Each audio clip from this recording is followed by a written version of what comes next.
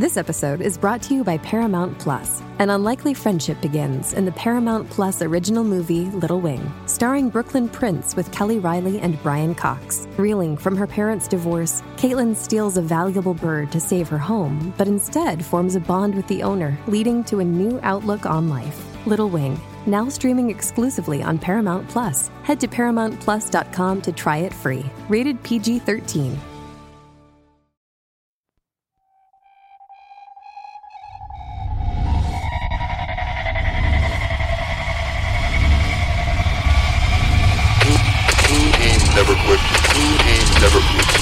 Never Quit Radio.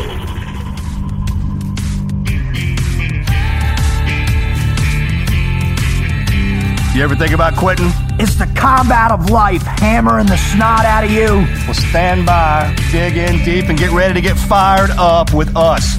Welcome to the Team Never Quit podcast, the #1 podcast that inspires you to fight on.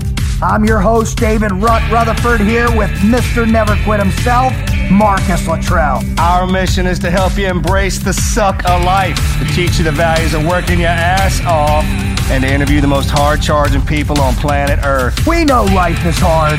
It's time for you to suck it up, buttercups, and let us teach you to persevere in every environment imaginable by sharing real-world lessons learned by those who never quit. That's right. It's time, Marcus, for us to help them defeat the negative insurgency in their lives. You fire me up. Are you ready? I'm ready. Let's roll. Let's roll.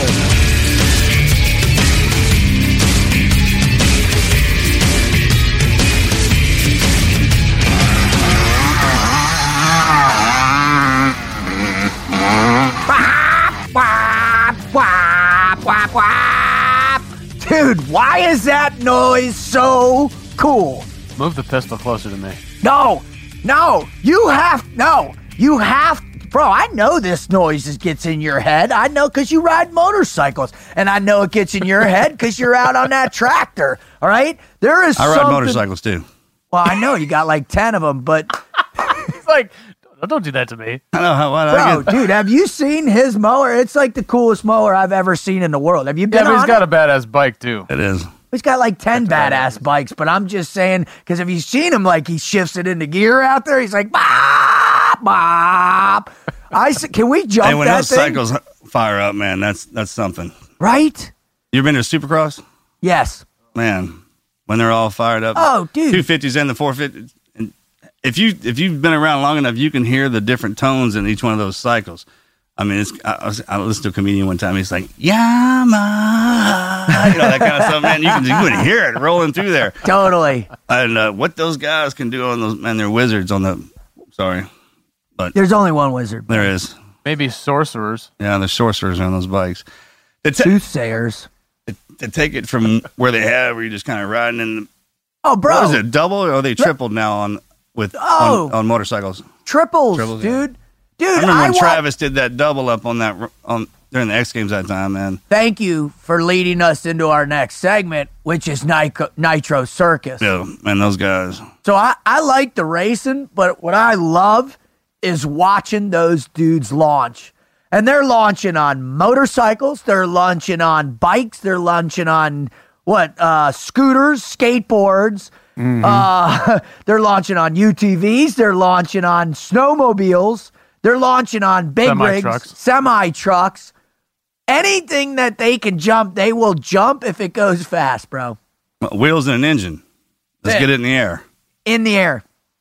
How cool is that? Have you been? I mean, they pack stadiums, dude. They get as big a crowds as like U2, right? It's like, hey, dude, what are you doing this weekend? I'm going to stadium. That's 21st century circus. That's what you're dealing with. That's genius. But it's so much cooler than like dudes and clowns bailing out of a V-dub, right? Entertainment has become a little more sophisticated, I suppose. Well, what's really depressing is Bar and Bailey Circus shut down because all the animal abuse people. But really, yeah. Oh yeah, last show was this year, right? Yeah. So, and I just want to say for 100 plus years, Bar and Bailey provided this wonderful entertainment. My point is and what you so eloquently said, Marcus, is we've moved into a new style of entertainment.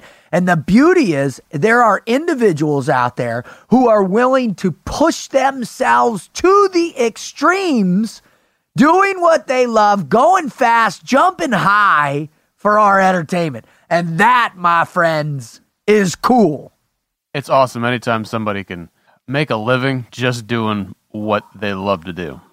You start out doing as kids, right? You get into something doing and learn to love it as a kid, man. And then one day you're standing there doing your kid deal and someone wants to pay you for it. Dude, I was in BMX, man, by like 5-6 years old. I loved it, dude. Yeah, I raced BMX too. Yeah. Yep. What'd you ride? A 20-inch, and I never got into the cruisers. The cruiser series kind of came. Yeah. Oh, a Diamondback. Diamondback? I was on a thruster. CW racer. What's that? Yeah, thruster. Yeah, my buddies rode Mongoose and Hutch and Profiles. I still have the Profile on the Mongoose down That's the barn. awesome. You saw that, right? Yeah. Oh, yeah. And I remember them being bigger. But yeah, I remember my brother caved on the double over at Ross Downs. He come rolling back up, and his bars were bent down, and he had a chip tooth. And then the tabletop coming around that first turn swung left. I think there was a little mini hump, and then they had the tabletop. Yeah. And there was this awesome tree right off to the left for some reason, man. Me and that sucker were friends a couple of times.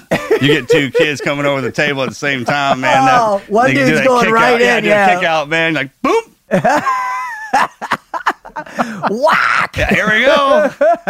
Oh, dude, I love it. Luttrell is off to the races. My parents, where it all shifted for me, my parents I bought an ATC. Remember the 3-wheelers when they came out? The most dangerous vehicle ever invented. I had one too. So I got like Wrecked it little immediately. 60, and we built this track in back of my house, dude, and I built a jump. I would crash that thing just about daily because you don't jump a 3-wheel vehicle, right? And my every time like I'd be banged up, my parents would be like, "Why are you so banged up?" And I said, I don't know. Just, building the track. And it was the most dangerous thing. And finally, when one of my buddies, Craig Gravina, almost died on it, is when my parents were just like, all right, we got to get rid of this thing. That was some of the most fun we had during the day on the weekends was building the tracks, the track or the jump, the one big jump. You go steal the dirt from somewhere else and have to pull it over, and then all right, who's going to jump it first? And they're kind of like, oh, whoa. Then by the end of the day, man, you're just flowing high, man. Awesome, dude. Fun. We did the same thing, man. I love it. Well, our guest today is world class at this stuff. And the crew that he hangs out with, the Nitro Circus people, his family, the Godfrey Clan, I'll tell you what, they have taken this to a whole new level, man. And it is, I am so fired up that this young man is on today because he represents not only the future of these sports, motorsports, but his story is epic. Now, if you're a first-time listener to TNQ Podcast, welcome aboard there, troop. We are super fired up to have you. If you may or may not know, this is my good friend, Mr. Never Quit himself, Marcus Luttrell, our solid technical genius who wants to shoot me with a pellet gun every show, the Wizard, and me, David Rutherford. We're your hosts, and our sole mission here is to get you revved up, to get you flying high on life by teaching you the never quit mindset. If you are coming back and you are a dedicated listener, man, we thank you so much because you understand the high octane fuel that the TNQ podcast is. And if you, man, just keep us coming back because we owe you everything. We owe our success. We owe our ability to bring on these big time guests, to these people with these incredible stories to share with you, to teach you how to just launch off your tabletop of adversity. I'm just so proud to be back here. If you want to know more about what it is, who we are, what we do, please visit the website at tnqpodcast.com. Follow us on all social media platforms. Marcus, me, Team Never Quit. We're out there. We're on all of them. Twitter, Instagram, Facebook. Go check out the teamneverquit.com website. Get some merchandise. You'll dig it. And I'm telling you, man, this is some awesome stuff we got here today. So, Wizard, Sir. could you introduce Tanner to our listeners a little bit? Yeah, let's run through this real quick. Let's talk about the Godfrey Clan, which you mentioned is the stunt family. Just give the idea. Great family. Give the listeners an idea of this world that they're in. Mama and Papa Godfrey just want to say, hey, you're awesome people. Yeah, well, the patriarch of this of them is, I guess, Greg Godfrey, and his initial, or being a co-founder in Nitro Circus, which is, they call themselves an action sports collective. It was started with him and Travis Pastrana. The GOAT. Tanner's a part of this family. He grew up racing dirt bikes, becomes an amateur champion in Utah, 2007. Soon after that, though, he's involved in this serious accident, which is really the core of his never quit story here. So while racing in Mesquite, Utah, he flipped over the handlebars doing 50 miles an hour. He broke 8 ribs, shattered his T6, and dislocated the T7, and was diagnosed as a paraplegic. Quite interestingly, his father, the day prior, had crashed in the exact same spot on this track and broke his T7, 6, 7, and 8 as well, which is such a tragic coincidence. Soon after this, he's chomping at the bit to get back on bikes. 2012, I mean, he's relearned to walk using a walker. He's still doing that, but you can see his progress since then. Gets involved in 2013 in UTVs. Sets a world record. First time he sets a world record. Explain what that is. 2013. UTV. These are the side by side. These overgrown four wheelers for people who are not familiar. Nice badass Sit cage. down. Yeah. With the steering wheel like you have in a car. Anyways, 2013, he sets the world record with a 105-foot jump in this. Again, he comes back in 2015. He sets another world record, 202 feet. Added 100 feet. Right. Basically That's added sick. another 100 feet to it. Sick. That's a second world record.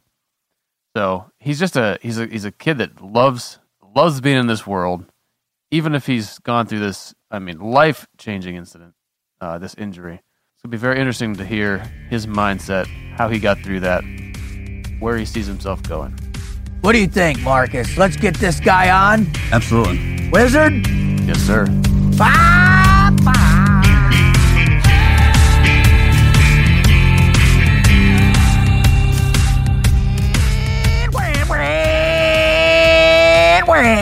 Marcus, when I have my pedal to the floor in a DPV and I'm going 75 miles an hour at night with night vision out in the desert of Kuwait, man, you know the only thing I'm thinking about?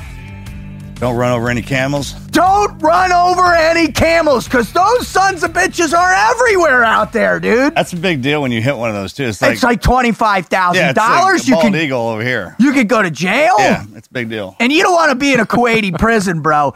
But I'm telling you, the beauty of it is the freedom, right? You got your goggles on. You feel the wind in your air, the desert. You're hitting the things. Man, I saw one time, one of we were in a little triangle, and our middle guy, it was actually Larry.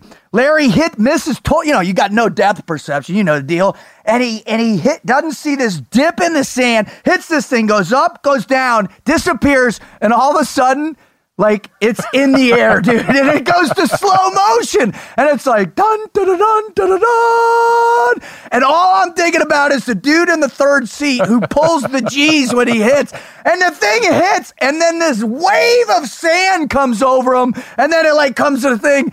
We all go riding over, right, and, dude, totally non-tactical, totally nothing. We all get up, and I'm like, dude, that was awesome. So what I got to say is our guest today does this every freaking day, bro. Yeah. How cool is that? Yeah. Is that cool? And I have that ride more than one time. I mean, it scares the hell when you don't know it's coming, like with the DPVs, especially out in there. I know exactly what you're talking about, but it's one of those deals when you live through it, you wish you could do it again over and over, and this is what he does. Every single day. Yeah, right? Mm-hmm. Every single day, he lives in this world of freedom, man. The freedom of a motorcycle, of a UTV, and he's surrounded by people that are all having a blast doing it. So we got to get him on. We got to introduce him. Ladies and gentlemen, boys and girls, children of all ages, welcome Mr. Tanner Godfrey to the show. Brother, how you doing? I'm good. How are you guys doing? Great. We are above dirt. It is a glorious day. We are busting on each other for about 2 hours now straight. It's awesome. That's a good time. Well, here's what we're going to do, Tanner, all right? We're going to bring you right into the fold. We're not going to let you just sit on that lazy boy and relax for this interview, all right? We are going to push you just like you get pushed out in the desert, out in the mountains, wherever you ride. My favorite one is when you guys are in the forest driving those things like a bat out of hell. That's nuts, dude. So what we're going to do to get you warmed up is we do this thing called the Mad Minute, brother. So the way it works, we're going to free fire questions at you, and whatever pops into your head, just throw it out at us. Roger that? Are you ready? Let's do it. All right. Marcus, fire away. All right, what's your biggest pet peeve? Oh, I have a lot of pet peeves, but probably slow drivers right now. Yeah, I hear that. Do you get road rage on a UTV? Actually, yeah, sometimes. Because you're sitting there eating the dust, and then they're just moseying along, and my cruising speed's a little faster than most people's cruising speed, so I come up on someone, and then you just kind of yell at them, and if they don't move, you just get around them the best way possible. Do you ever we call it pitting, right? Like when you drive through the streets of Iraq or Afghanistan or something, and those like crazy drivers and their little taxis. If we need to move them, we actually move them. Do you guys do that to each other? Move each other off the road a little bit? Yeah, if they're friends, then they go for a little ride. But the problem is I don't have a bumper on my machine right now, so then that does damage to me too. So I try to avoid hitting them, but if it comes down to that, we might bump a tire up, but then that takes the tire up over their tire, and things get a little western real fast. Hey, Robin's racing. Robin's racing. He didn't bump you, nudge you, or push you. He rubbed you. And Robin's son is racing. All right, if you could play out in real life a movie character, any character from a movie, what would it be? That's a good question. Off the top of my head, probably James Bond. Oh, nice. Okay. Sure. Now, why, Tanner? Why James Bond? I don't know. I've always been a fan of James Bond. He's just a bad man. I think that might be the first time someone's throwing that one out there. But think about it. That's a good one, man. Which James Bond? Oh, I think Daniel Craig's done a great job. I think he has. I'm with you, brother. Yep. He is one bad dude. All right, Wizard, fire away. All right, give me one vehicle that you'd love to own that you haven't yet. Oh, probably a trophy truck. That's those desert trucks that do like 120 across the desert, rough as hell. Absolutely. Oh, bro. Absolutely. That's the best vehicle on the planet, in my opinion. They're insane. Oh, yeah. Land vehicle. I'm going to take a step back and say I got one that's more bad than that. You ready for this? So when I was an SQT instructor out in Nyland, we're out there one day, and all of a sudden the gold team guys from Damnick 6 come out, and they come up on the berm where we shoot, and they're in these souped up Humvees that were rebuilt by Rod Hall, and they call them the Hammers. And they had racing shocks, racing suspension, racing trannies, racing these things were each like $250,000. Plus, they had miniguns mounted on the top. So I was like, and I watched these things, dude. These things were insane, man. So I love the trophy trucks, but they don't have miniguns on them. So I'm just gonna put that out there. Yeah, we'll just put a minigun on the trophy truck. You put a minigun on. I'm with Tanner on this, man. Faster than those Hummers will go. Yeah. Thanks for destroying my dream, gents. Baddest truck on the planet. Thanks a lot, Tanner. I appreciate you just destroying my dream. All right. What is one item that's on your bucket list for us? I want a base jump off something. Dude, we'll hook you up with Annie Stumpf. Yeah. Why? Why do you want to base jump? That's crazy town. Just because I went skydiving the year for my year anniversary of breaking my back, and like skydiving was fun, but it wasn't. I don't know. It wasn't a rush really, just because you're so high up, everything's just so small, and you have so much time to fall. And I feel like base jumping would be a lot more adrenaline, and you just because you have a quick amount of time to open the chute, you die. Yeah, your reference point is so much closer. Like the reality of your own death just feels so much closer. I'm with you. Because it is. Because it is. That's because it is. All right, Marcus, fire away, bud. Fire away. Favorite superhero? Probably Superman. Thank you. Thank you very much. Finally. We've had so many kind of questionable answers lately. Finally, somebody talks about the only real superhero there is. Well, just because he can fly, and I walk so slow that flying would make everything a lot easier.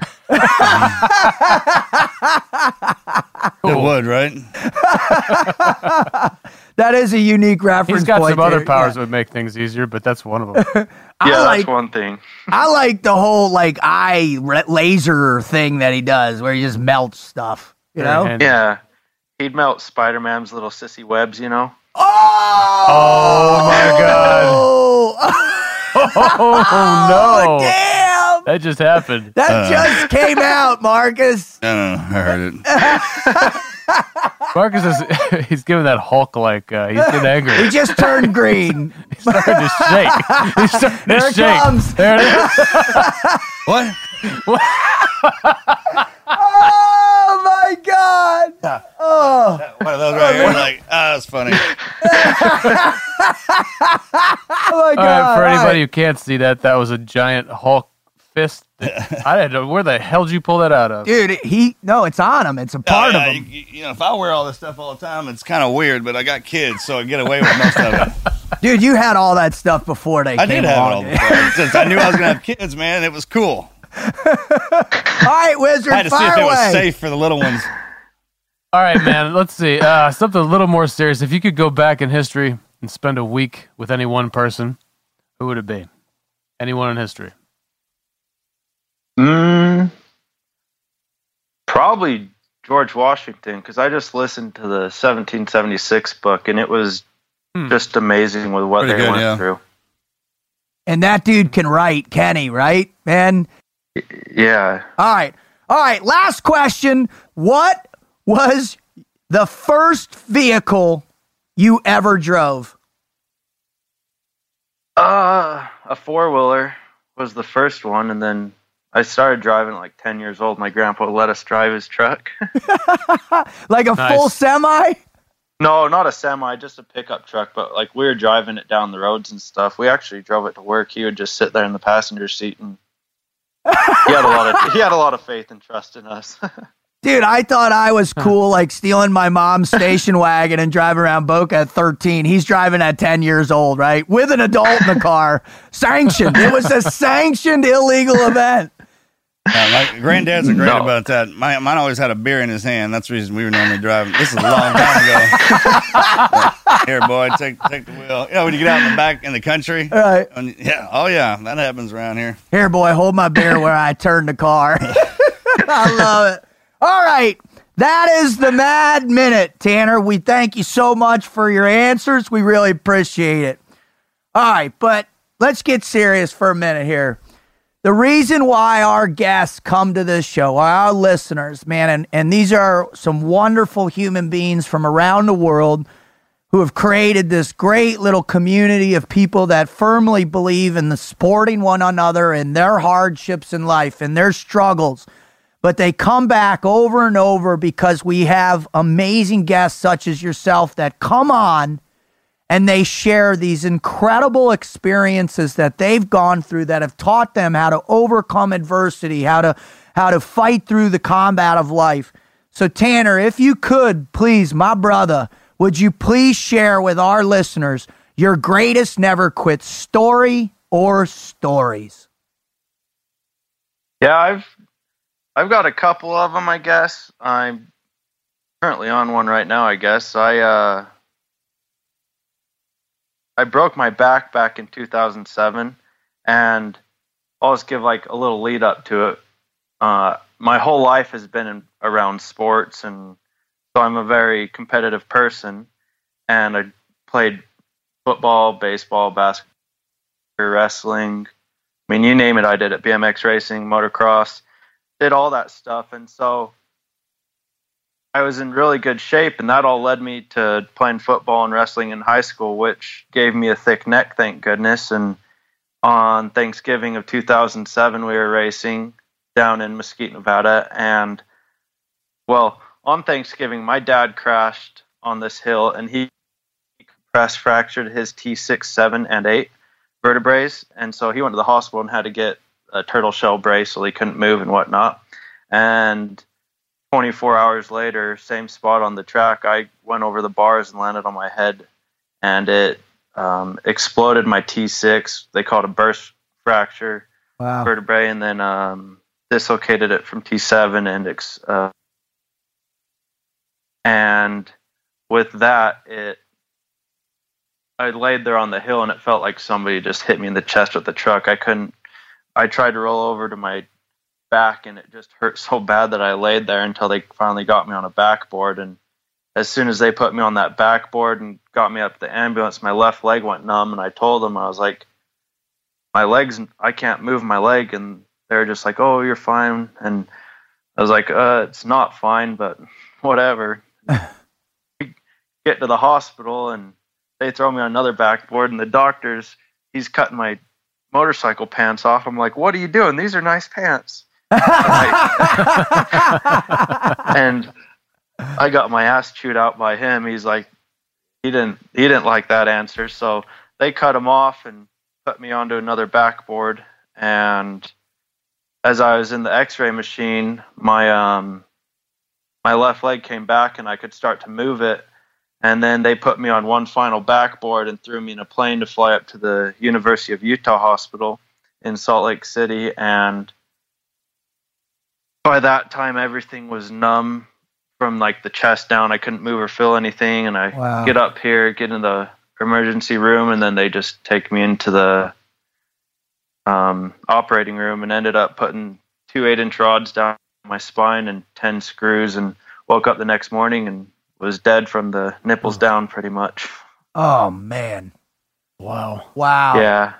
So that was kind of a wake-up call, but it wasn't that it was real.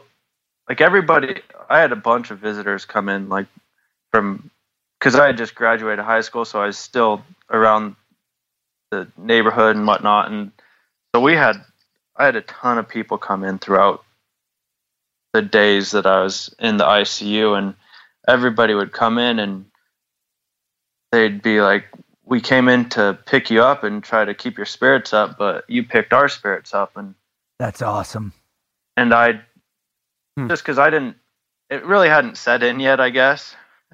Right. And so the first day that it really set in is when I moved down to the rehab floor, which was 2 weeks after, and order my wheelchair. And that was the first time I'd really cried from it, just because it kind of hit me like, holy hell, this is really happening. Yeah, I'm in this thing.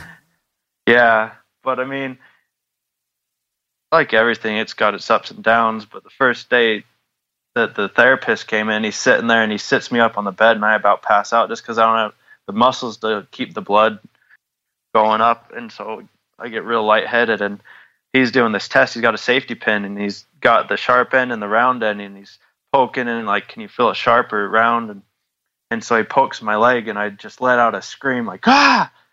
And he kind of jumps back, and I'm like, I'm just kidding. I can't feel that.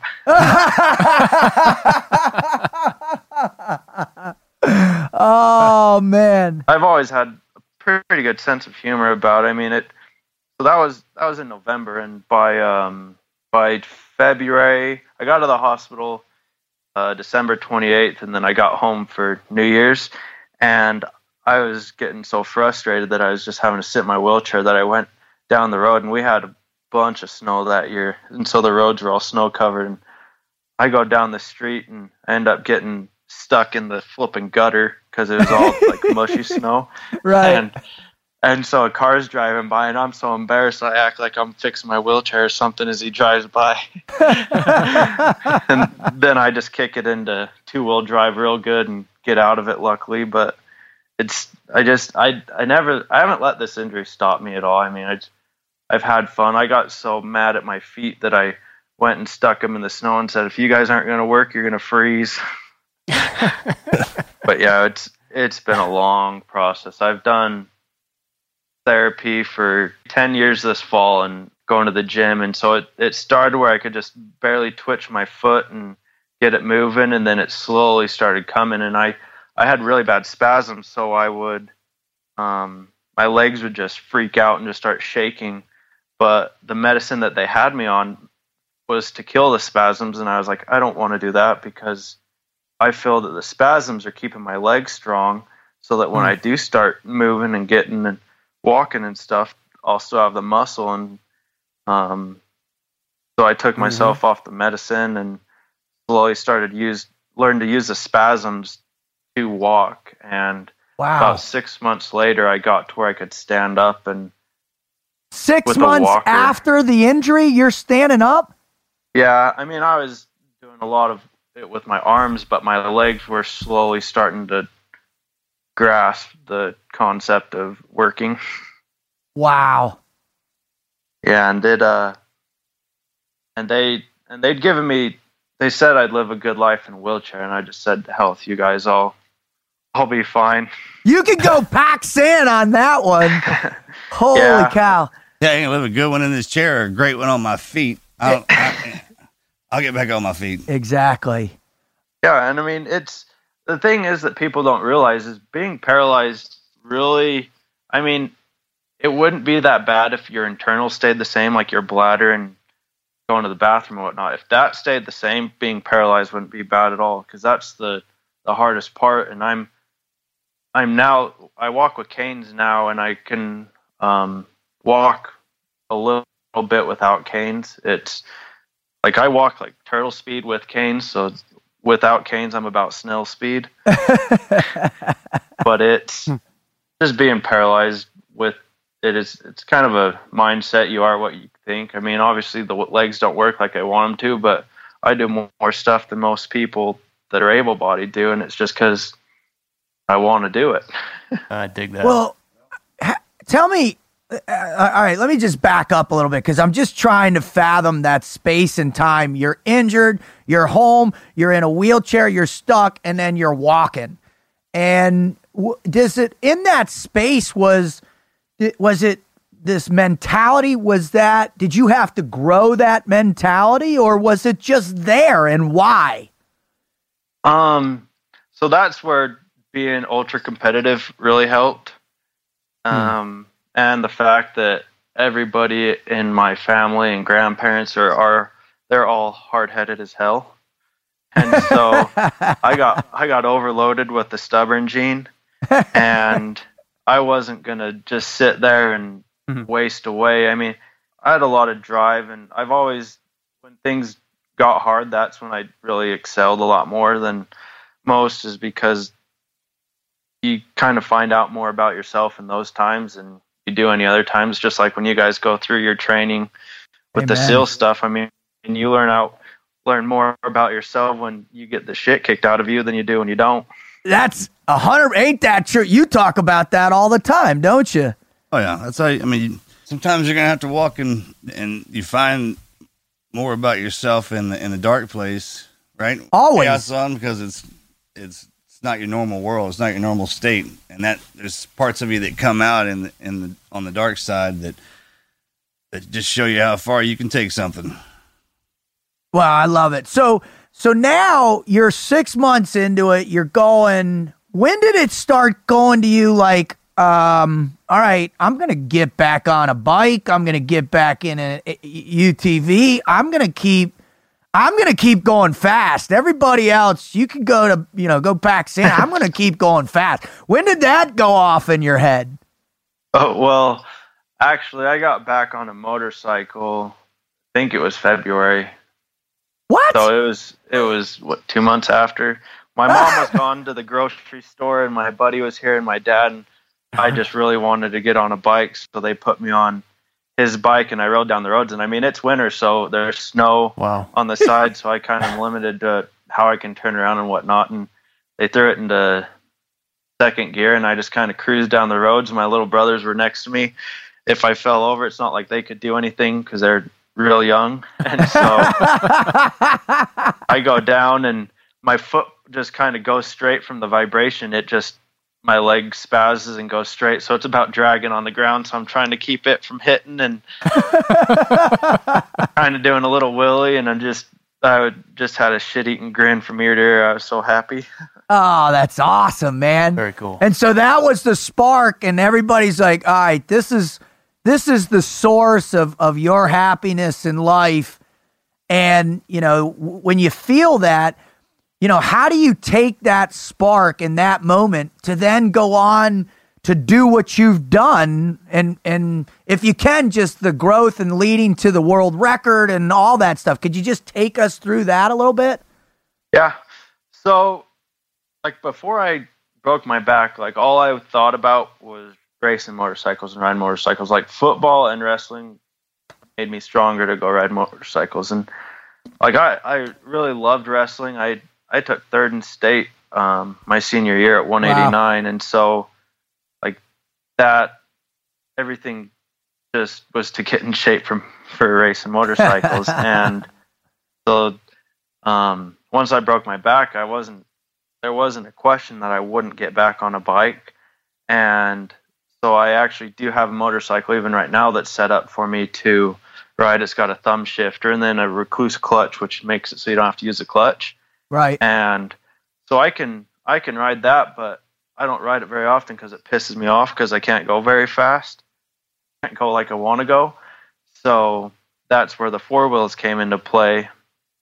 And the first time that I started riding a UTV was in 08, actually, that Easter.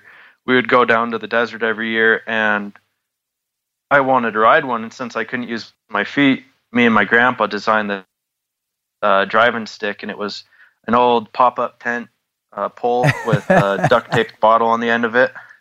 MacGyver. And that was Gen 1. Mark 1 motto.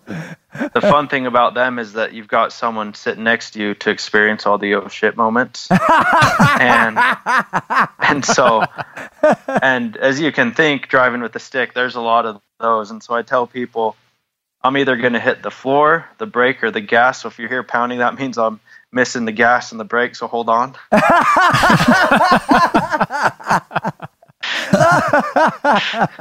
I love it, dude. And so that there's been a lot of sketchy moments. And surprisingly, I had not tipped a razor or side-by-side over until last year. Are you kidding? You went 5-6 years without flipping one of those things? Hell, it was almost 9 years, well, 8.5, and wow. And then once I did do it once, though, we were up on the mountain at the ski resort, and we had these Polaris Razor turbos, and so we're going down the ski slopes with them, and so in the morning the snow's really hard and frozen, nice. And come afternoon it gets soft just from the sun because it's springtime, and I didn't take that into consideration. I ended up tipping it twice with this guy in it, and I was just like, what is wrong with me? And then a week later I go and tip it at down in the desert, and then I ended up rolling one at about 65 miles an hour. We went off this trail, and I just had the headlights, so I was running a little fast for him. I was doing 75, and the dirt was perfect, so I couldn't not go slow or fast, Right. And needless to say, we ended up missing a turn and dropping into a ditch, and we front flipped. I got it slowed down to 65, and we front flipped and then somehow hit and barrel rolled and then landed on my side. But it was really tall sagebrush and soft dirt, so it didn't really hurt that bad. I love his frame of reference for hurt, right? Did I break my back again? Nope. Yeah. Checked. I'm good. All right. Yeah, no, I won't break that. I got the rod, so we're good. You know what that's like. I broke mine. I know. Yeah, tree. That's awesome. Hey, so I'm curious whether you feel like now you are, I don't know, more aware of being careful or not being careful. If you take more care now after the accident, being aware of going through and what can happen and then recovering from that. Great question. Or Yeah. before, when I guess maybe you were ignorant of what exactly it would be like if something bad happened. Yeah, I'm definitely more careful. That's why I don't really ride the motorcycle as much as I'd like to, is just because I know that I won't bounce like I used to. And so I definitely am aware of things. I don't really take that many risks. Like, I'm pretty calculated with what I do. Like, if I know it's pretty gnarly and I could get hurt, then I kind of weigh everything. But on my motorcycle, I crashed so many times that I should have been hurt really bad. I mean, I crashed doing 95 one time, just flat out down this desert trail in a race, and I just slowly started tipping over. I was on this cow trail, and you know how they're kind of worn into the ground, so you got the sandy banks. Yep. And I hit those and just slowly started sliding out, and I was like, well, this isn't going to feel good. And I hit, and I just rolled, and my bike flipped, and but I mean, all the things that I should have been hurt, I never got hurt, and it's just the little things that I always got hurt on. So I kind of figured that the faster you're going, the better you're going to bounce. Skip. You skip, right? Yeah. I really don't know if that makes sense, but okay. All right. I want to just stop for a second for our listeners' sake. And can you explain really what the Godfrey Clan is, how it got its start, and why you guys do what you do, to just give our listeners, if they're just tuning in, a frame of reference of why you guys do what you do and how it all, got ignited? Yeah, so my Uncle Greg, he started filming in the early 90s, and he did like the extreme BMX stuff and the motorcycle stuff. That's when freestyle was just barely kind of getting its foothold for freestyle motocross. And so they started doing that, and it just kept escalating and escalating. And then he got in contact with Travis Pastrana, who, if you don't know him, he's like the Michael Jordan of the extreme sports. Like, Travis, the guy you are the GOAT, brother. Yeah, he is just the gnarliest human being I have ever met. Like, there's no other word. He's just nutty.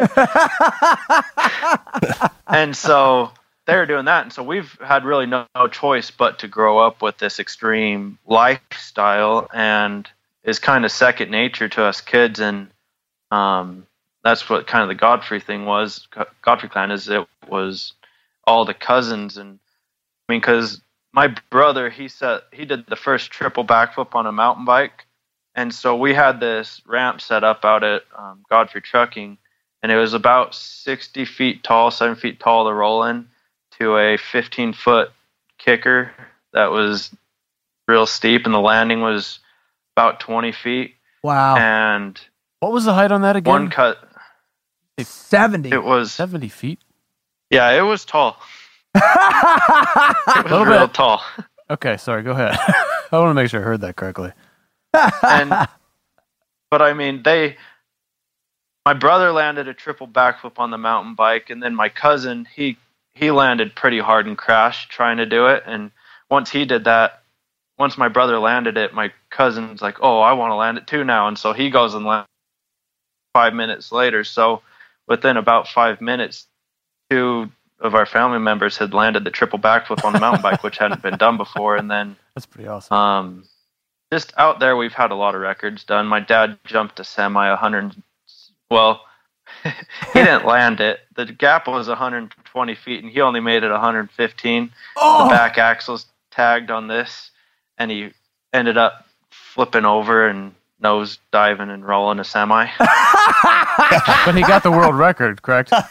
Well, he didn't get it because he didn't land it, but it looked so much cooler, him crashing. All right, so this is in your family. It's in your blood. It's a part of you guys.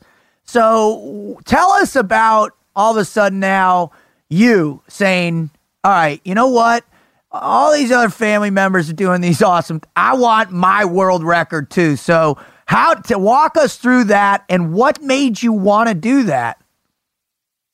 So I did the first record for the world distance, like record on a UTV. I did it 105 feet down in Mesquite, Nevada at this race at the Eureka Casino that they did. So I did that in 2013.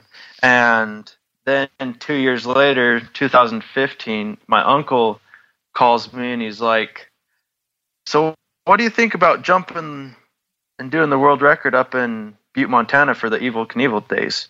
And I was like, I'd have to think about it. And that was on like July 3rd. And so I was like, I'll think about it. And then the next day I get a call or a text from Evel Knievel's daughter saying, we're so excited to have you come up and jump. And I was like, well, I guess I got roped into that one. I mean, that's kind of not the worst, but it is the worst, right? It's just like, yeah. I mean, I'm so happy I'll be there.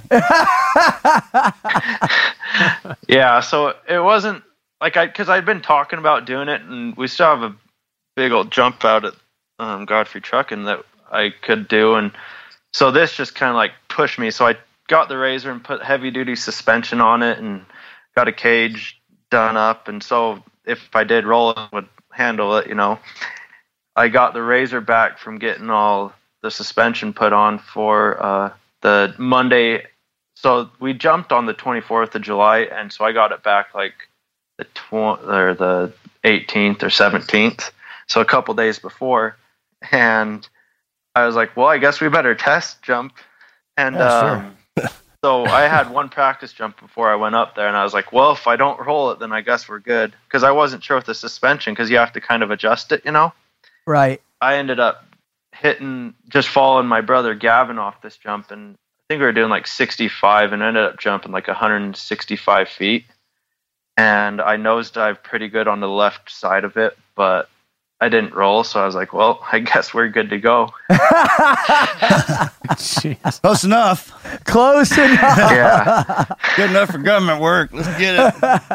So when you made the jump, how like were you nervous to do it in front of the crowd? Was it because, you know, it was Evel Knievel Day? I mean, talk, what's that like? And one, also, you're doing it, and then two, you know, it's a big deal. If you got these rods in your back, if everything goes to hell, I mean, are you processing that in your mind? Not really. I just kind of, like, I was really nervous for the jump, because like everything you do the first time, you just have butterflies, just like you're thinking of exactly like what could go bad and what if this happens. And so I was, once I got that first jump out of the way, I'd be fine. And the lips looked a little steeper than I wanted it to, but it was like, whatever. And so like, well, I guess it's go time. And it was a 120-foot gap too. So it was just two piles of dirt basically. And I followed my brother off it. And once I did the first jump, then I was like, this isn't bad at all. And so I jumped like 6 times before, and we were supposed to be able to practice on Thursday night, and they didn't let us because the road wasn't closed down, and we were just going to run down with cars pulling out anyways to try to hit it, because this jump was literally in the middle of town, like on the road. And so they didn't want us doing that too bad, so we didn't even start. I didn't even get a test jump it until Friday at like 3 o'clock in the afternoon, and the jump was at 7. And so the suspension as good as we could. And the furthest I ever got was 180 feet. And then it was go time. And I was like, well, I guess I'm just going to have to pin it. So I backed up to the intersection as far as I could go where the cops had it shut down. And I didn't lift until I was in the air, and I was doing about 71 miles an hour. And I just sailed, and I landed awesome. A little nose heavy, but it wasn't bad. And landed right at 202. So world record. That is awesome. That is awesome, dude. All right, so I want to go through this, man. You break your back, nothing's going to stop you. You get back in doing what you love. You set a world record. You're still out there. You know, talk to our guests a little bit about how you look at life and how you address, is your disability, is it an obstacle? Is it a distraction? Do you think about it day in and day out? Or is it's just part of you? Explain some of that for our guests out there. Yeah, so, I mean, obviously, with anything, it's got its ups and downs. I mean, you could sit here and dwell on anything that goes bad. And the thing is, nobody wants to be around someone who just sits there and pisses and moans about life.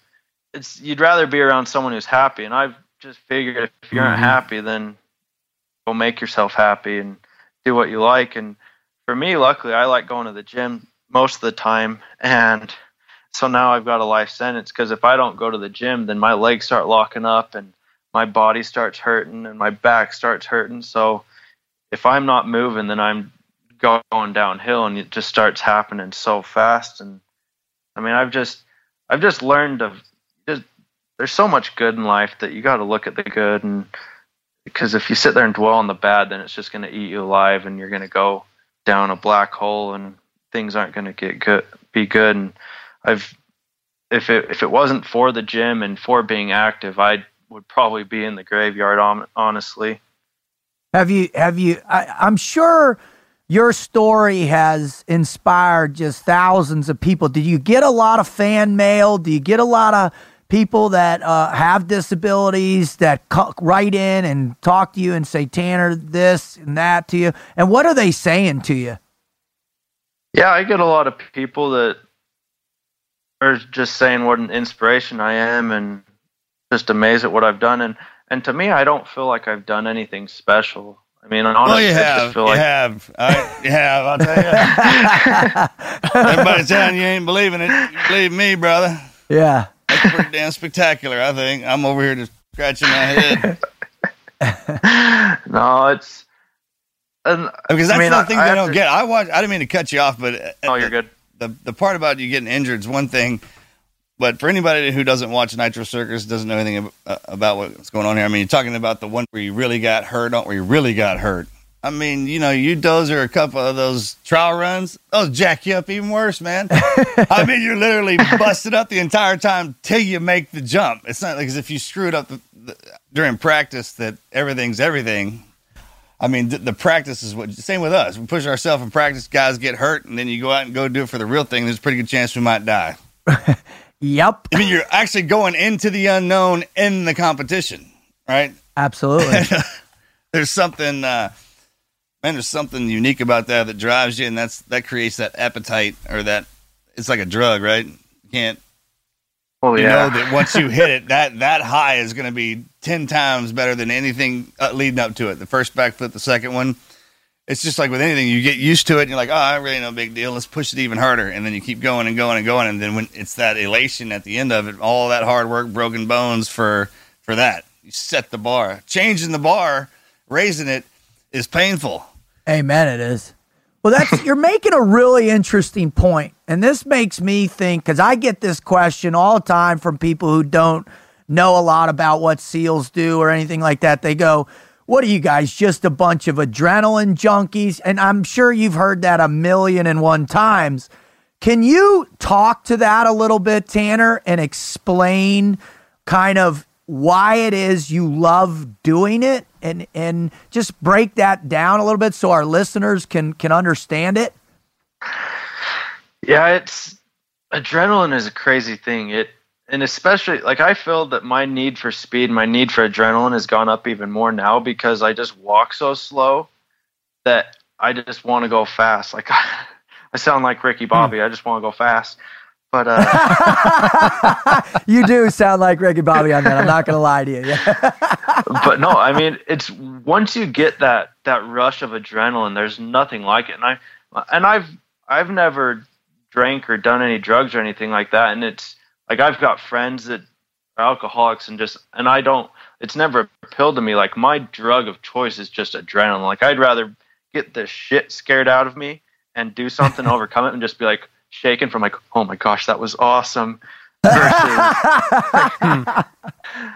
so adrenaline is just, I don't know. It's fuel for life. yeah, once you get it, I mean, there's a never-ending quest to get the next rush, and that's what I feel like kind of happens. I mean, obviously, you guys know it with the SEALs.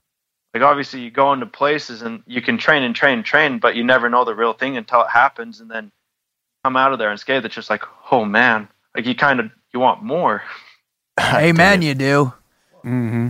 I love it. Well, Tanner, before we wrap up, we always like to ask our guests if just what are the things that you tap into every day? So you wake up, you look at yourself in your mirror and you say something, or what are the motivating things that keep you in the never quit mindset that you tap into day in and day out? Is it your faith?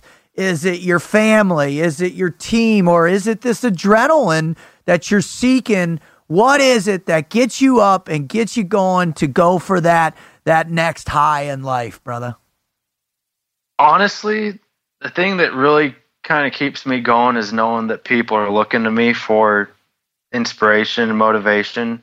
And Amen. I hate letting people down. And so it's on those days where I'm like, I really don't want to do this. I just kind of think of all the people that I'd let down if I don't do this or whatever. And so that's kind of the big one. And then just because I want to do it, I just am stupid enough to keep going at it.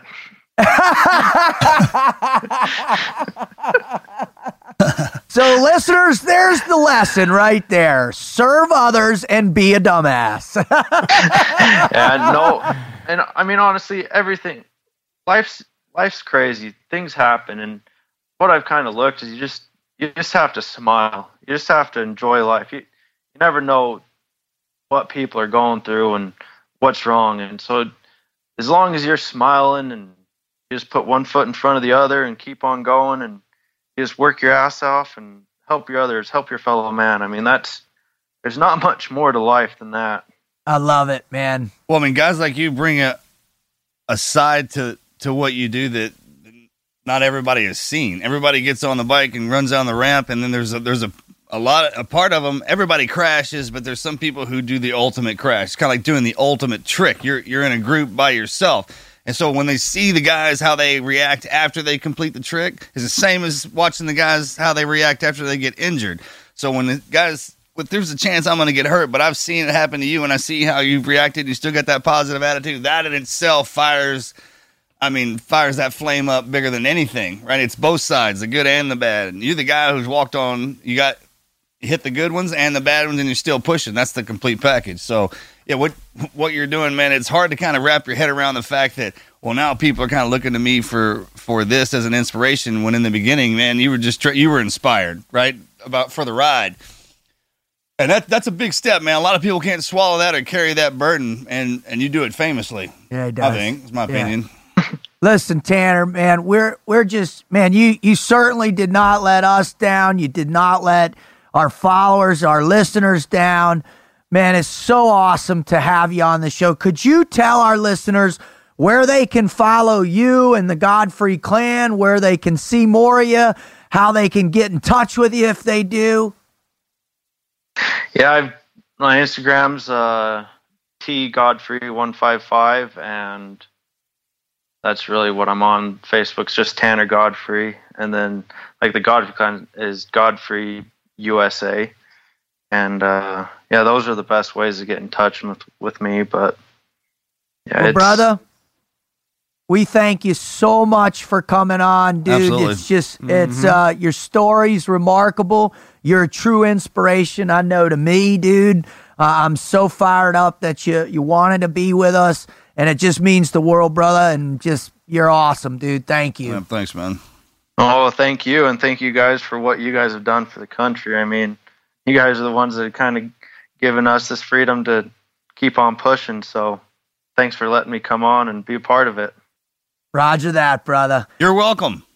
You're welcome. You're welcome, man. I want to go jump your mower, dude. Into the pond. We're gonna video it and send it to you. See if I can twist one of these rods back up. Oh, no, that's gross, dude. I can't fix that.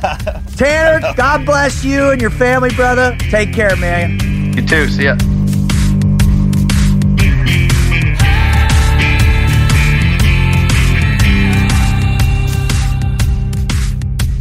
Here's what I say. Yes, sir. He is a true inspiration, dude. And he is pushing the limits every single day. And he's doing it somewhat selflessly. I think he loves to go fast, doesn't he?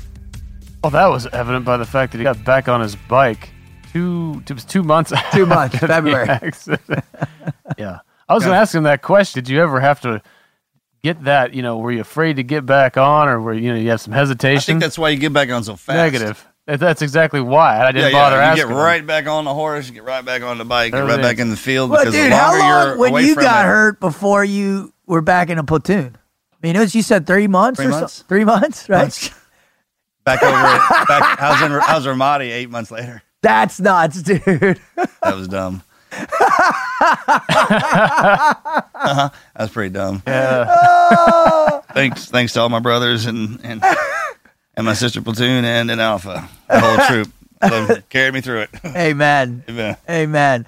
I think you're onto something, though. I mean, to get back in as fast as possible once you've gone. Man. Yeah. Why do you think it's so critical?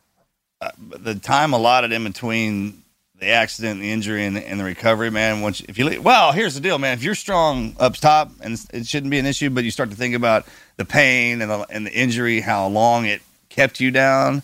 It's kind of one of them deals where, man, I don't want to go down like that again. And this is what caused that, so to speak, as opposed to remembering that this is what you love to do. Right? Everybody gets hit, bit, falls down, falls up, whatever kind of deal. And my mom, man, she's like, there's never been a horse that hadn't been rode. There's never been a rider that hadn't been throwed. And it's just one of those, if you get right back on it and you remember that you do love it. The fear is not, it's the love, the passion. And it's just, even if it was just sitting on the bike or sitting on the horse or getting back next to your boys. Mm-hmm. It's funny, man. I was just on vacation with my girls in North Carolina at these awesome friends' house, and they had these cool little electric ATVs. And as soon as my oldest, the bear, saw it, she's like, I want to ride it. So she gets on and just takes off. Well, my daughter, best friends, and she's a little bit more timid. But we talked her to get on, and I said, "Don't worry, I'll be running next to you. I'll help you." And so I get them on, start going, and I'm running, and I look up to because the bear is hauling butt, and all of a sudden she, how when you're first riding something, like when you look to turn, you turn the handlebars. She turns, goes right up on the bank, and rolls over, and the thing rolls on top of her, dude. And she's like, she hopped off pretty good and didn't roll out. But she gets up, she had that shake, that fear going, like, I'm not doing this. And I remember I said, you got to get back on. You got to get right back on. And she was looking at me like, no, you're the one who put me on this thing. There's no way. And then her dad comes running up and says, sweetie, you're getting on now. And she got on, and we rode for another hour on these things, bro. And so the mentality of that. What a great opportunity to learn a lesson. Right? Yeah. And so when I hear Tanner talk, and to, caveat on what you're talking about, Marcus, this young man who breaks his back, he was a tremendous athlete. He was, he wanted to be a professional motocross rider. He was on that path. I think he had won Utah juniors right before that. And he breaks his neck. He's paralyzed. He's a paraplegic. And 2 months later, he's riding again. There's something powerful in that. There really is. He's talking about how he didn't know if that was people looking to him for inspiration. Just imagine seeing that. Some guy, you saw him all busted up. 2 months later, he's out there doing what he loves again. I mean, it kind of takes the fear away from everybody standing around him, too. You know the deal. If you got somebody in the room who's in a bad mood, you can feel that. That's a real thing. And especially if they're in a good mood. But it's one of those deals, he's tackling that obstacle in his own mind, getting back on the horse or on the bike, so to speak, and then everyone around him sees that as well. And I think, moreover, people who are afraid of, especially if a loved one gets hurt doing something, and they're the ones that are really apprehensive, like, oh, don't get back out there too fast. But then if you show them that, man, this is what makes you happy and what you love to do, and it kind of takes the fear away from them as well. Because it resonates through the family, I would imagine. I want to ask, because I don't have I mean, knock on wood, I hesitate to even say this. In my career, I've not had a serious injury. Yeah, you said that. I knocked on wood. Thank you for the wood knock there, please. But we understand that he got back on that bike because he loved to do it, right? Yep. There still has to be an element in his mind, an awareness. It became real when he got in that accident in the first place. And it has to be an awareness in his mind that could possibly happen again. It's whether it's a respect. It's probably a respect. It's a fear. It's of what could realistically happen. So I'm going to direct this to you, Marcus, because you came back from some pretty significant injuries and an experience that was traumatic. That had to still exist somewhere in your mind when you got back, when you were going back into Ramadi. Oh yeah. How do you, even though that's what you wanted, you wanted to be there. I mean, I totally understand that. How did you move past whatever remaining, that fear that was there, that respect or awareness? How did you deal with that? Man, the biggest thing with me is the guys around me. I mean, all my teammates, it's just kind of, we just push, you know how we are, we push past that. But there's one day you're going to get hit pretty hard and you're like, oh, okay, that one got me. That's what that feels like. That got me to the bone, right? Where like the death is present, right. And then you start to appreciate life. You're like, hey, well, do I really want it this bad? I did. I wanted it that bad over death. That life was more important to me than dying. Wow. That's all I knew. I mean, I had to be around y'all. It was worth the fear of not being able to come back and have my place with y'all was more than dying. No, I understand that. I completely believe it. But still, wasn't there any element of concern because you're now truly aware of what it's like to actually get injured? Well, I mean, so I'm talking about dealing with that remaining amount. About my, dude, I don't like jumping out of airplanes. We got to do that all the time. I mean, it's the same. It never got easy on me. So I just kind of thought about it like that. So you just push through it. Yeah. It's there, you just sure it was. You do your best not to look at it. I can imagine that first night, because you guys were getting into it, what, you said 85% of the time you leave the wire? Man, so that first crack, it's like, I thought shaking out a little bit and keep driving on. There and we got back, and one of the new guys comes up, and he's like, man, I'm sure I'm glad having you out there. And when that went down, you kind of stopped and looked around, and we're feeling everything out, and then we moved. It was like, that was cool. I was like, yeah, keep thinking that. Because when the first round flew, the first one, since Afghanistan, I was like, ooh. What? That's exactly what I mean. That's exactly what I mean. When that happens, it all becomes real again. Yeah. And then 2 seconds later, I was like, oh yeah, it came back to me. I knew what to do. I guess it would be different if you're in the middle of a triple backflip and you can't stop and think about it. There's a little difference, right? Time to reflect. I don't even think about this. This is stupid. I'm in the middle of a backflip. Awesome, I'm talking about, at least I would have my boys that come up if they needed to, if I was slapped in the back of the head or whatever. But I mean, the best part about my getting back on the horse was when the rounds first start. You know how we kind of look, listen, get down, and figure out what's going on before we just don't automatically go into it. That's all the time I needed for whatever reason. Dude, that's awesome, man. And I think what else helped me is the people around me didn't allow that to happen either. They don't talk about, team guys don't talk about being weak, being hurt, being afraid. It's funny when you remove that component of your dialogue, of your thinking, your consciousness, and you don't allow it, you compartmentalize, you push it out, and you don't allow that negativity. Like he said. Yeah, if you don't ever hear it. Yeah, if you don't hear it, if it's not a part of, you're not conditioned to think like that or to do like that. And that's what Tanner was saying. He says he wakes up and it's a lot easier just to smile and just to think about the positive aspects of life.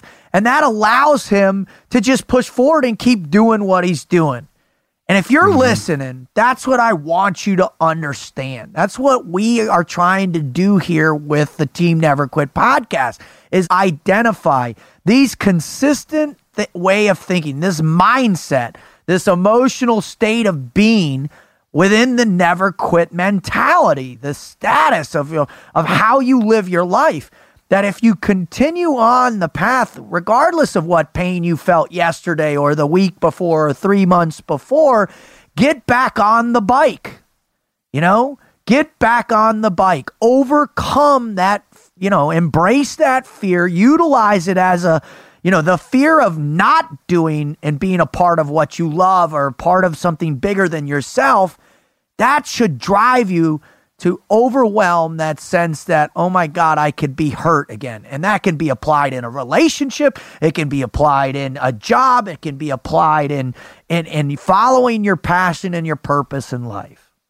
So that's what we want you to understand. Now, if you're a first-time listener, again, man, what an epic show to tune into. Tanner is really amazing. Guy, thank you so much. If you're coming back for more, we love you.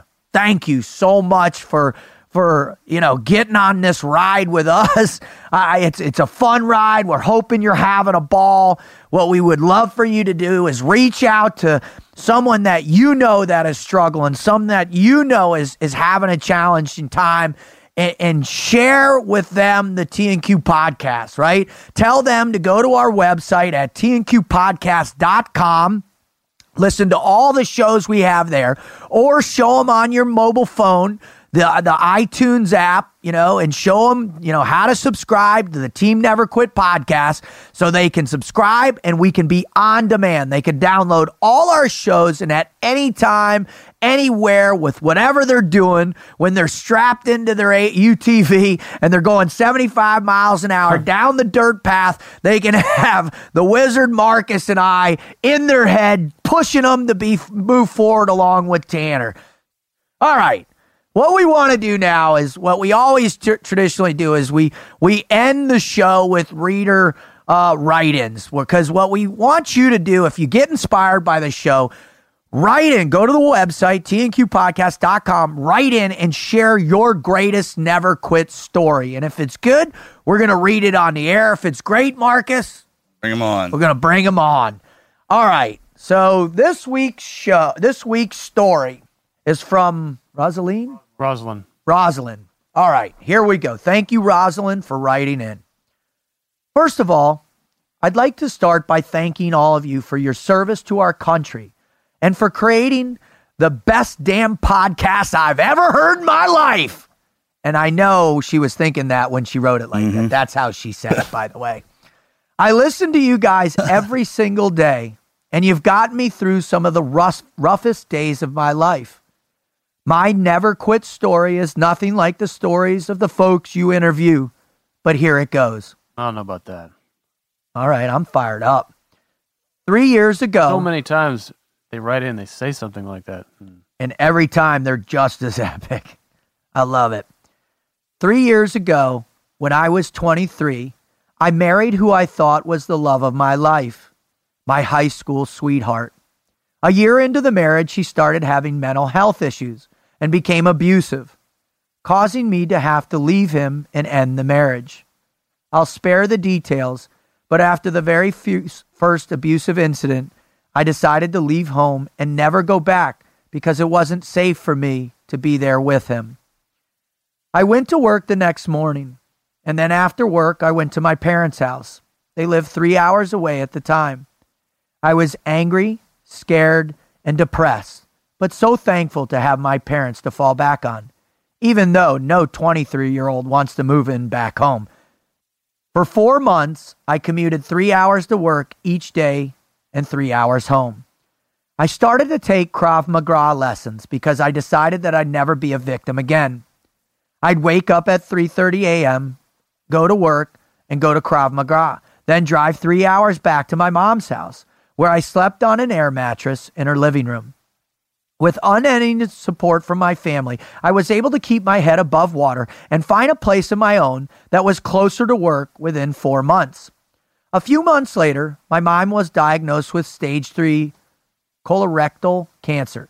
The news hit hard because just a few years prior, she'd been diagnosed and beat breast cancer. I began spending every week back at her house with her. She needed the support to fight her cancer, and I needed to be with her every second. I could because deep down, I knew she might not make it. We made the best out of every weekend, and while she was exhausted from her chemo infusions, my mom's never quit attitude was the stuff of legends. After a few months, she was told that her stage 3 cancer had spread to her liver and was now stage 4, incurable. She was given less than 6 months to live. and I made the decision to take time off work to be with her and take care of her until she passed. Taking care of my mom while she was sick presented me, and mostly her, with never quit moments. She had multiple invasive surgeries, including an emergency colonoscopy. This was hard on her physically and emotionally. I spent many days and nights with her in the hospital rooms. I helped her change her colostomy bags and clean up accidents at any given time. Towards the end, she was heavily medicated to keep her pain in check and was acting somewhat irrationally, getting up in the middle of the night and leaving the house half-dressed, falling down, putting her very expensive medicine into ice cube trays and freezing it, accidentally putting the full garbage bag into the washing machine. She was trying to be productive, but it was so disoriented that she was putting herself in danger.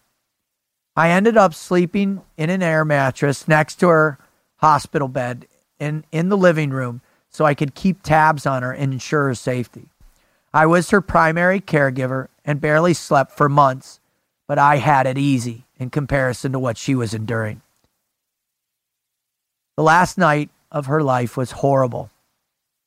My grandma, stepdad, and I stayed up with her all night and ultimately watched her pass. She was finally at peace, but I wasn't. This was the beginning of a serious bout of grief, depression, insomnia, and suicidal thoughts for me. The world seemed to have lost all of its color. I felt like I had the air kicked out of my lungs and couldn't breathe for months. I was having nightmares on the nights I could sleep, but I didn't sleep often.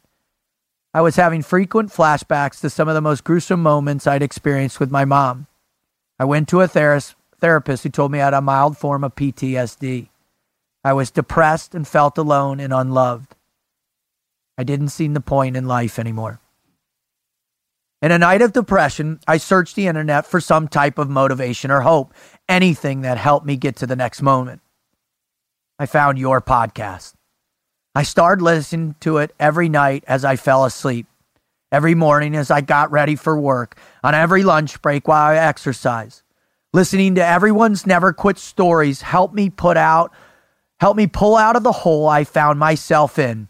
I was inspired, and I started to do some serious soul searching and decided it was time for me to apply to be a police officer. It's something I've been thinking about doing for years, but I had never had the courage to apply. I am currently in the backgrounds process for the officer job, and I listen to your podcast during my long runs and workout. I want to be a police officer and serve my community. It's all I can think about these days, and I'm going to make it work. These never quit moments just keep happening, and I keep getting stronger from all of them. I am grateful for the struggles. I don't expect this story to go anywhere, but I thought it'd be nice for you guys to know the huge impact y'all are having on my life. You guys saved me when I needed saving. You kept me going every day, and you keep me pushing myself harder and harder. There are no excuses, and I can't thank you enough. Rosalind. P.S. Your intro gets me so fired up. Rosalind, you are an inspiration to us. You keep it up. You keep pushing hard. You're going to make a great cop. You're going to save a lot of lives. You're going to have a huge impact. And just keep passing on what you learned to the people around you. I am so grateful and thankful for people like Rosalind. I'm so grateful and thankful that she writes in. I mean, what do you think about that story, brother? Yeah, amazing. And everyone always says this story is nothing compared to. That's not true, man. Every one of them, and it's one of those. There was a while back. I was on stage, and somebody asked me, like, "Are warriors born or are they made?" Right? And I didn't know the answer, so I had to sit back and think about it. And we're born. It's kind of everybody attributes the warrior mentality to what we do, right? But you just take that away from it, and everybody has their battle. I mean, life is a battle. You're automatically in it. Don't worry, it's going to show up to you. And the everyday parts of it, man, that's training. And when you have your loved ones, especially, that's the hardest part because they're the ones training you to get through life. So when we lose one of those, it's like losing somebody in battle. It's tough, right? Yep. But always remember that when they were in your life and they were giving you everything they had so that you could keep going when they were gone. I think watching your family members go out in a bad way like that is tough. Yeah, it's tough. You know, I mean, it just kind of eats at you a little bit. But just think about how would they want it, right? Yeah. I think we forget about that. So it's important to remember that you are going to have your battles in life. And when they show up, man, you get hit sometimes, you go down. It's all right to feel that, all that comes with it, those emotions. And then you just kind of chew those up and then just keep telling yourself, eventually we're going to push past this. And if you're one of those people who every day life is a battle or you have a never quit, because that's what Tanner was saying. He's like, I'm kind of one of them never quit stories right now. That's it, right? Yeah. I mean, they just show up periodically just to test you, just to test your resolve. And if you're one of those people who are always having a never quit moment, it's funny because we were watching Guardians of the Galaxy, right? And you got Drax the Destroyer. You know, my whole thing is I make up everything from movies, right? When he gets drugged behind that spaceship through the trees and he's on the ground, I mean, just gonna sit, he's like, yes, that was awesome. Yes. I mean, yes. Like anytime you get hit, I mean, it just, even if no one's around or even if people look around with that look like, oh my God, let's see what just happened to that guy. Look up at him and stare him and go, yes, that was awesome. Did you just see what just happened to me? Oh, I can love take anything. I love it. I mean, that's kind of his mentality. It's like, if that is your life, right? That's so true. And we were sitting there watching that together, and after he did that, we both started laughing. We looked at each other and said, we need to try to remember to do that next time we get our ass handed to us. Yes. Right? Doing something. Absolutely. Just try to remember doing that and then just see what happens. I mean, total over the top enthusiasm for something that awesome. miserable. Kicked your ass. Yes. I love it. Well, listen, I just want to wrap up by saying thank you to Tanner. Thank you to Rosalind. Thank you to God. Thank you to Christ. Thank you to my girls. Thank you to my family, my friends. Thank you for all the people who keep me in the fight every day. Thank you, Wizard. Thank you, Marcus. Man, without you two, man, we could not do this. We couldn't have the impact we're having. And man, it's just, I feel so blessed and I'm so grateful. So thank you. Oh, yeah. It's amazing to me that we keep getting to do this. Thank y'all for that. Tanner, keep pushing forward because we're watching. And Roz, let us know when you get that badge. Amen. Thank y'all for everything. I'm out. Out.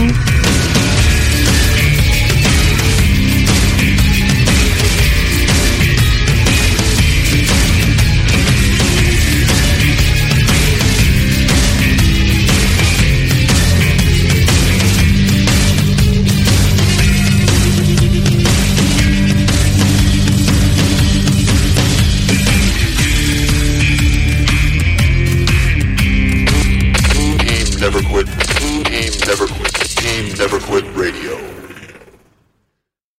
With LinkedIn Jobs, we tap into a network of more than 1 billion professionals to help you find quality professionals quickly and easily for any role you need. Marketing wizards? Found them. Software engineers? Found. That project manager I could never seem to hire? And found. LinkedIn Jobs quickly matches your roles with candidates with the right skills and experience. In fact, 86% of small businesses get a qualified candidate within 24 hours. Post your first job for free and get started at linkedin.com/spoken. That's linkedin.com/spoken. Terms and conditions apply.